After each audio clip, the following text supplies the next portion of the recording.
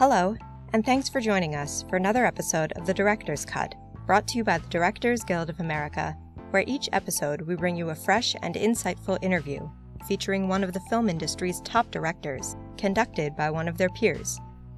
You can subscribe to our podcast on Google Play Music, iTunes, Stitcher, or on our SoundCloud page at soundcloud.com/The Director's Cut. And if you're enjoying The Director's Cut, please take a moment to like, share, or comment. We love hearing your feedback.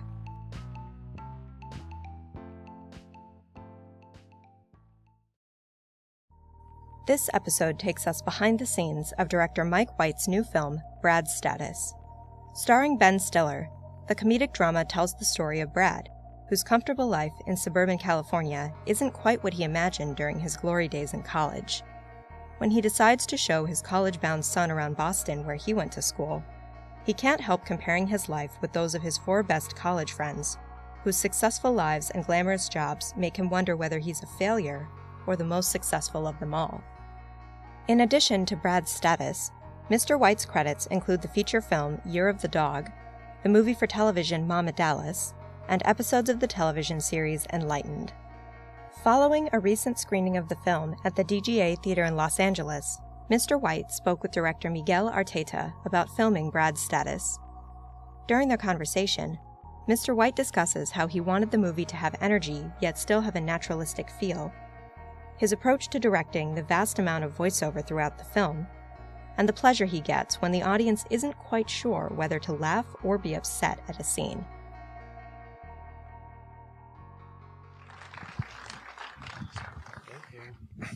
Wow, thanks everybody for coming and staying.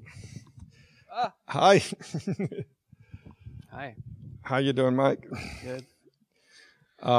So I wanted to ask you, when you were making this movie, Yes. did you have a moment where you were like having a very hard time? Did I have a moment that was a very hard time? Honestly, it was like the funnest time I've ever had making something, I think. Just in the sense, like, it was like, I mean, for me, I'm not a director most of the time. I find it stressful to direct. I try to, like, I give you movies to, I find a reason to not do it, because it's like, I'm kind of a writer in nature and would rather just, like, you know, like, leave me alone kind of person. But so, like, you know, for me I try to figure out a way to, like, create a situation where it's not stressful and it doesn't have conflict, and figure out which people to hire who I know I'm not gonna have beef with or whatever.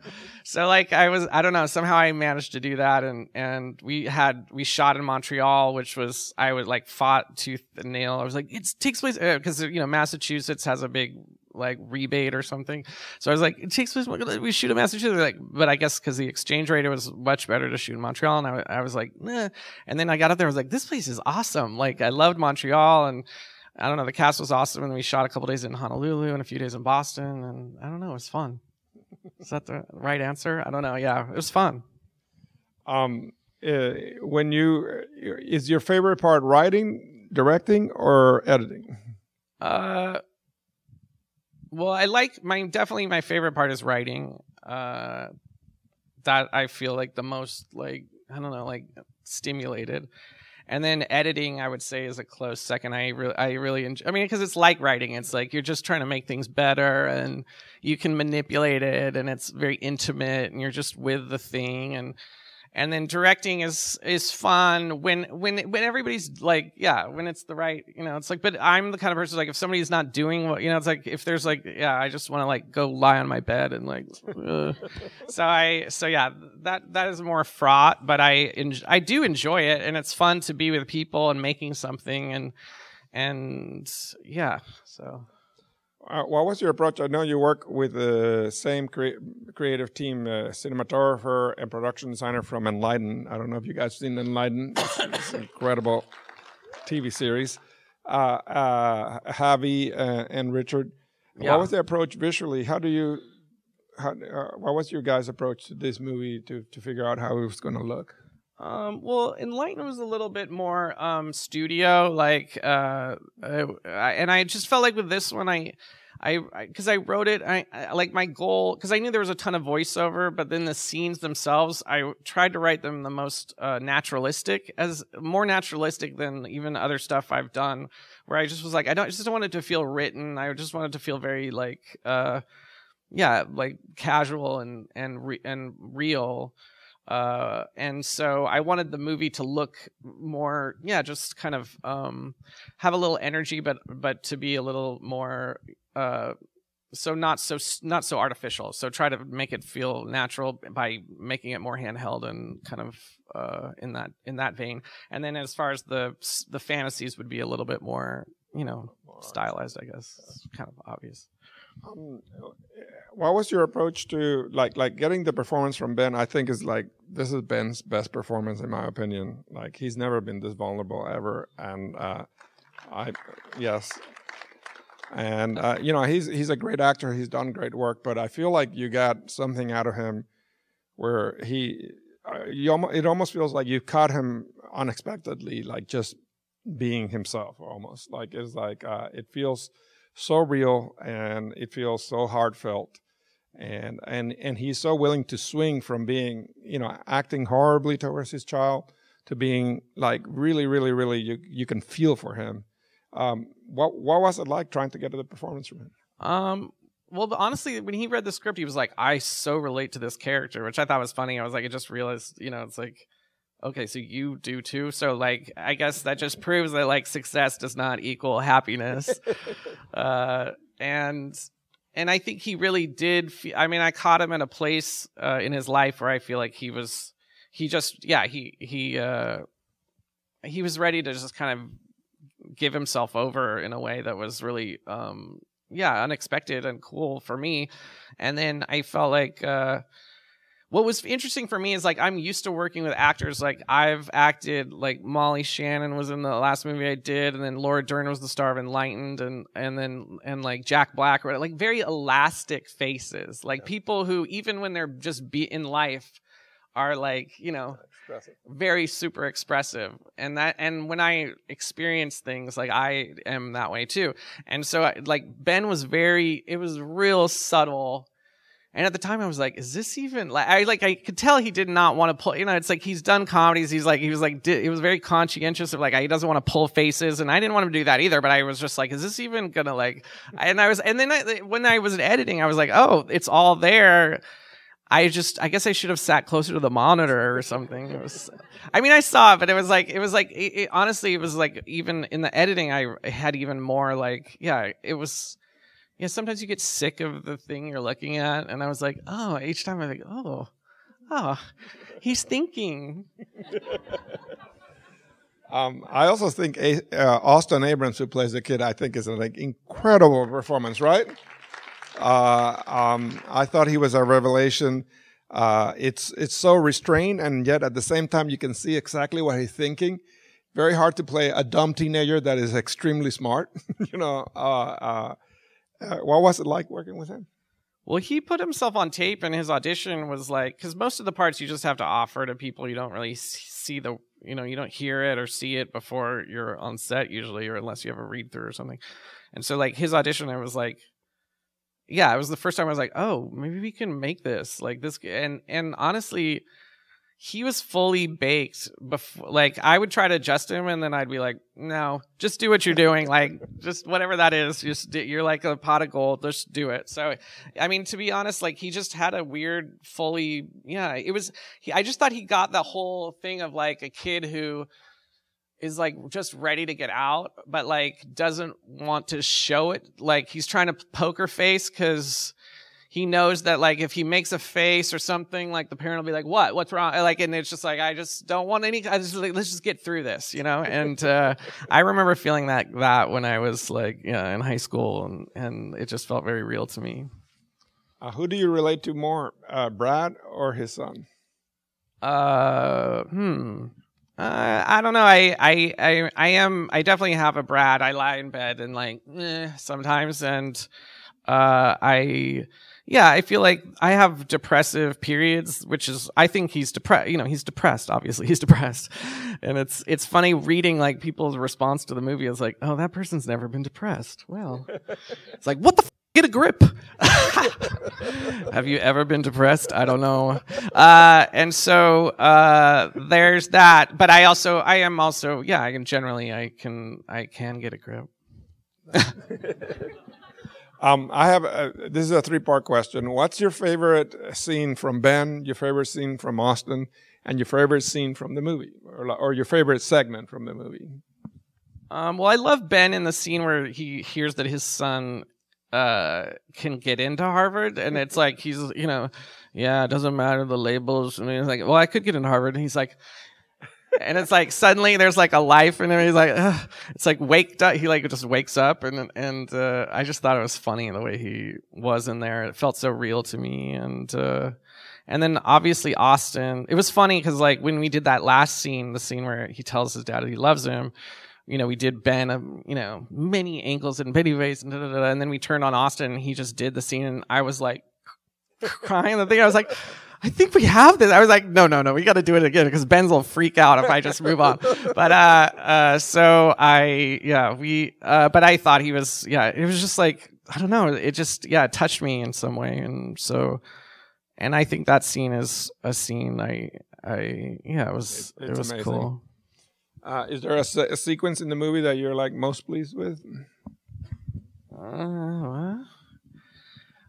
Sequence that I'm most pleased with? I don't know. Yeah. What? Okay.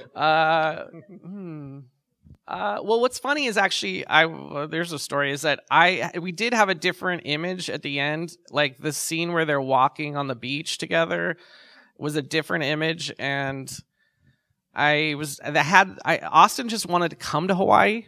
He wasn't even supposed to be any of those things. And so I was like, oh, okay, well, if he's going to be there, we should get something with them. And then I was like, well, maybe like something of them walking on the beach. And I was like, would they be in their swimsuits or something? That's weird. Walking on like he's fantasizing them in swimsuits on the, like, no. I was like, well, maybe they should wear the clothes. And like we were already on our way to Hawaii. So we actually got a PA because there was not enough time to send the clothes, like a PA. We were able to like purchase a ticket, so like some lucky PA got to fly with the clothes, and she stayed for like 3 months after we left. She was like the best thing. It was like we changed her life. So whatever happens in the movie, we changed a PA's life. So an angel gets its wings. Amazing. Well, I'd like to open it up for a few questions from the audience. If you guys can speak up, it'd be great. Go ahead, sir. Question is whether the voiceovers were always part of the concept, or did they change? Yeah, I mean, to me, for me, it was about a guy's thought, like, because there's not a lot of drama in the real life of him, and so that was kind of the conceit, was that like somebody where like it's just he's going around, Cambridge, but that like in his head it's like I'm up, I'm down. It's like where you're getting those weird like roller coaster feelings. And I felt like the only way I could do that is to do voiceover. Oh yeah, they were improvising on the script, so like some of it was written, but yeah, it was supposed to like work with what the voiceover was. Yeah, the voiceover was all written. How was it like directing the voiceover when you're like working with Ben to get the right voiceover? Well, he wanted to like hear it in an earwig in his head, and I was like, no, that's not, because I was like, this could change. Like I don't know, like it was like it felt a little too like literal or something. But how is it to direct it? It was easy. Do you just yeah. It's like there'll be voiceover here. You recorded it before you shot the movie or after? We did record some when we shot it, just so the editor could use it to, put it all together. Yeah. But it changed, We did a couple takes. It was pretty much the script didn't really change from initially, but like that's just because like I don't know, my process. I try to like not write as long as I try to like make it all whatever. I don't know. Like once it's done, it's like I don't know. I don't know what else to do. I don't know what to do. But then as far as the scenes, yeah, we shot it a couple times. But those guys it was so weird. It was like, because it was like 15 pages it was like in the script, it was super long, and they both knew all their lines. And they both were like, I mean, they were so prepared, and like, so it was a pleasure to watch. Like, it was just, and Michael Sheen like started off like more, like it was like they were both actors where you could like give a thought to, and they could like completely integrate it into the entire approach to the scene in a way that was like seamless. And it was like, oh, so yeah, I guess I should have more respect for actors. In that moment, no, I do. But it's like, in those moments you're just like, wow, that's a real thespian. Yeah, I wrote it like literally 2 years ago right around now, this month or whatever. But, why? Okay. I don't know. Usually you write pretty fast, right? Like the scripts. You think about them and then write quickly. How long did it take you to write this one? I mean, it's like, for me, it doesn't take long to write the script. It really it's like I try to I mean, honestly, I was like chewing on this idea. I wanted to write something about status anxiety for years, like, because I feel like I just remember like, like wanting to write personal movies, and I would meet other like contemporaries who were able to get personal movies out, and I would be like, I would know them personally and like know that they were just like these craven, ambitious, like monomaniacs about movies, and like then they would write the movie about a slacker who loves a girl, and and it was like, that's not what you're thinking about. You don't think about that for more than like 5% of your brain time. No, you're lying in bed going like, oh, like, I don't know, scrolling through whatever.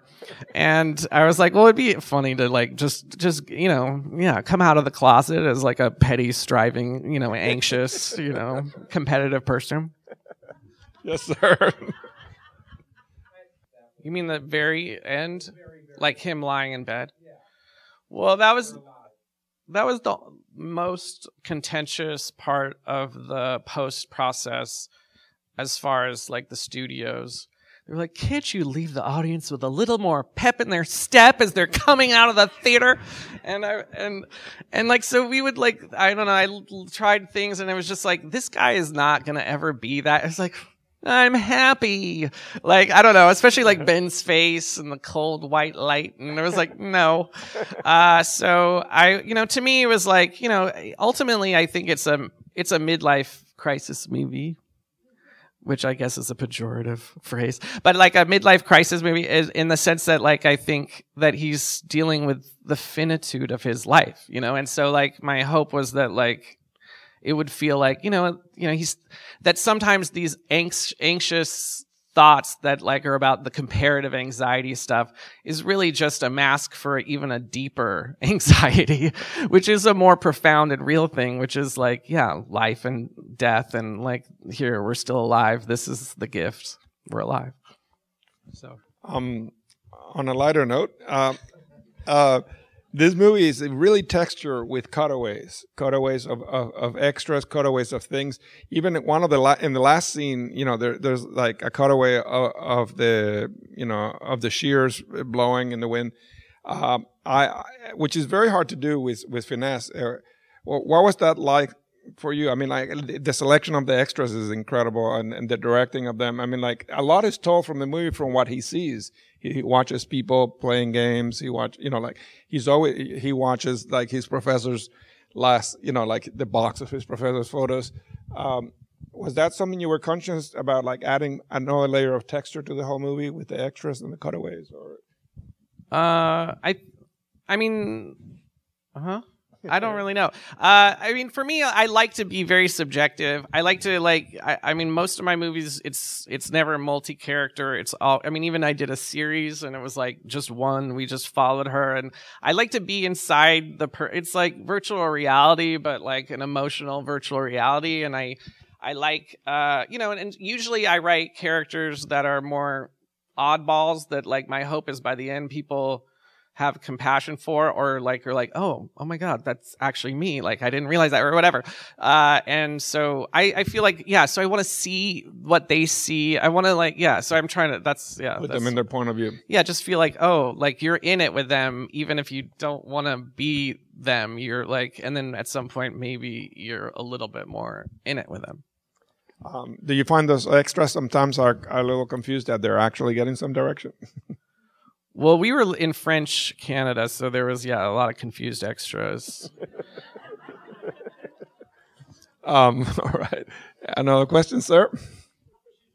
We did some read through. I don't really like rehearsal because, I don't know, the longer the rehearsal process, the more actors have ideas. And then they buttonhole you, and they're like, yeah.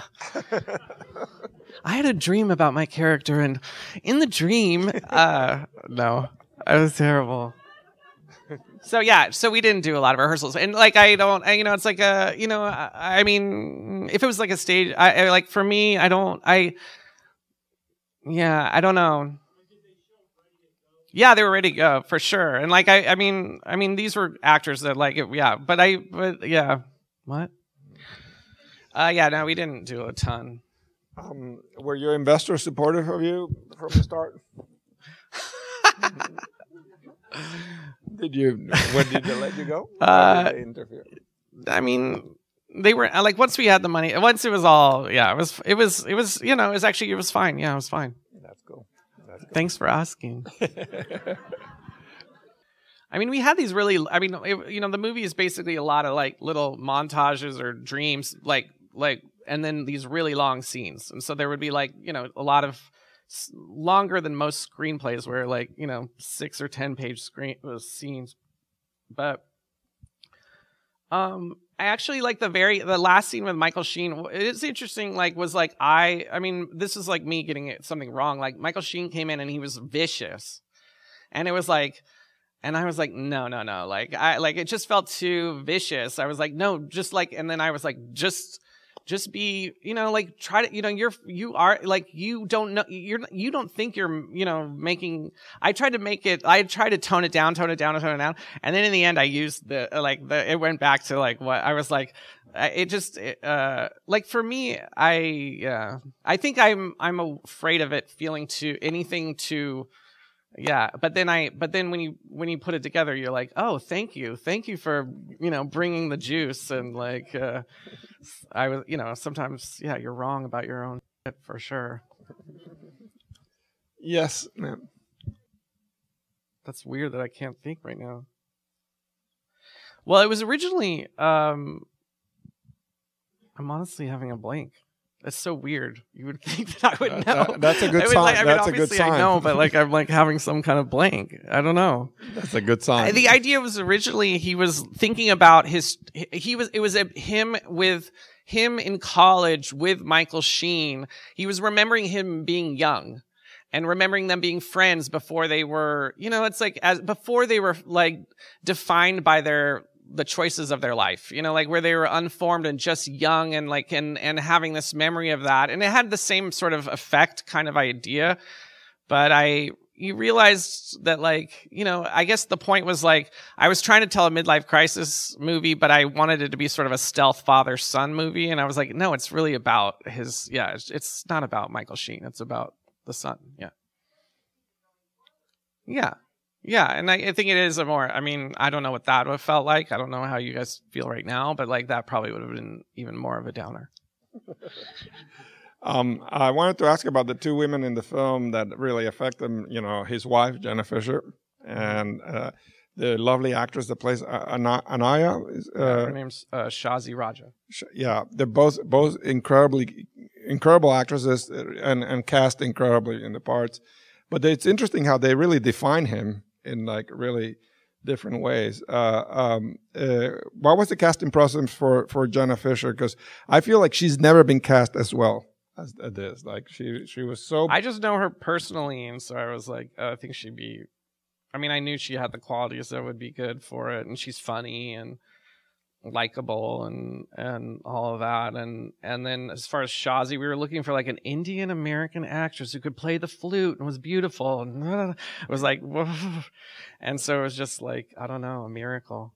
I mean, not that there's, a lot of Indian American flute playing actresses out there, but we just didn't know. Like, and she came in and she was awesome. Did she right away? Because she has to really give it to Brad. Like, did she get it right away? Like, what her purpose was? Actress? Yeah. I mean, I think both of us didn't want her to be like a scold, because I felt like it could have, as it was written, it could have felt that way. And you just wanted her to be like like it's almost worse when people are like cheerful and like, get a grip, and so she was great. Yes, she was awesome. 2 more questions. Yes, over here. French movies? Huh. No, I like French movies, but I don't think of them. To me, it's like I want, my hope is to like emotionally try to like get you into the headspace of the character. And I mean, sometimes I feel like when things are, it's like, I remember somebody was like when they saw it, was like, it needs more negative space. And I was like, what is negative space? I don't know. It was like, for me, it's like, I don't know. I come in as a writer. Like I want to, like, I have like, I don't know. So I would take, I mean, if it's a compliment, I'll take it. I just don't, it's like, I don't really know. Well, who were some of your influences for this film, you think? For this film? Well, who are some of your influences, period? I mean, there's so many, like, obviously, like, growing up with Woody Allen's, like, watching those movies, and, none of these people are that original but, like, Ingmar Bergman, and, like, Edward Albee. When I was a kid, I would, like, read Who's Afraid of Virginia Woolf, and, like the way the words were on the page, and wanted to, like, write like that, and, Stephen Sondheim, I loved, like, the word. I like words. I like seeing dialogue on the thing. So, like, playwrights, writing. Do you think Safe? I know you like the movie Safe, right? Well, that movie, I like movies, like, Safe was a movie, or, like, I think of movies where, like, you watch it and you're, it's like, it depends on your mood, where it's like, if you're in a certain mood, you can come out like just like crushed. And then in certain moods, you see the absurdity of it and you're just laughing. And that was a movie where the first time I saw it, I was like, this is the funniest movie I've ever seen.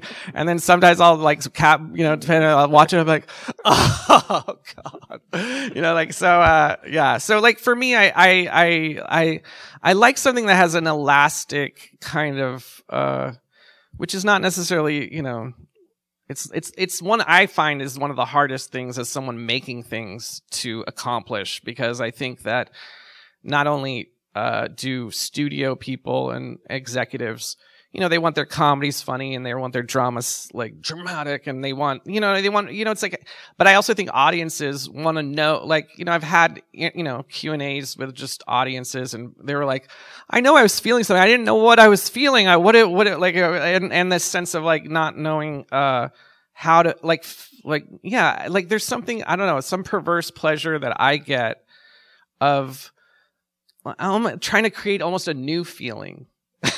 Because I feel like, I mean, this is, for me, I feel like those are the things that then I remember. Like if it's pre-digested, or I feel like I know what I'm feeling, the thing I'm supposed to feel, then it comes in and goes out. But if it's like, I'm looking at it, I'm like, what? Then it lingers in my brain, and like I wrestle with it. And as somebody who makes something, that's, I guess, something that I get some kind of weird, I don't know why, but I just do. I do like it. I like it. I'd like to think about it like movies that have life beyond the frame. And it's also my favorite. Last question. Yes, sir. We shot like 33 days. And we did like 2 days in Boston for like, obviously, like the Cambridge, like the river stuff, and some outside Harvard, and then the rest of it was in Montreal, and then we had 2 days at the end where we shot like the LA stuff and the Hawaii stuff. So it's nice locations. Mike, it's very hard to make a movie where you feel you're entertained and at the same time you're being asked to think things that you've never thought about before. I'm so proud of you. It's an incredibly beautiful film that really makes you think about your own life. Congratulations, dude. Thanks, Miguel.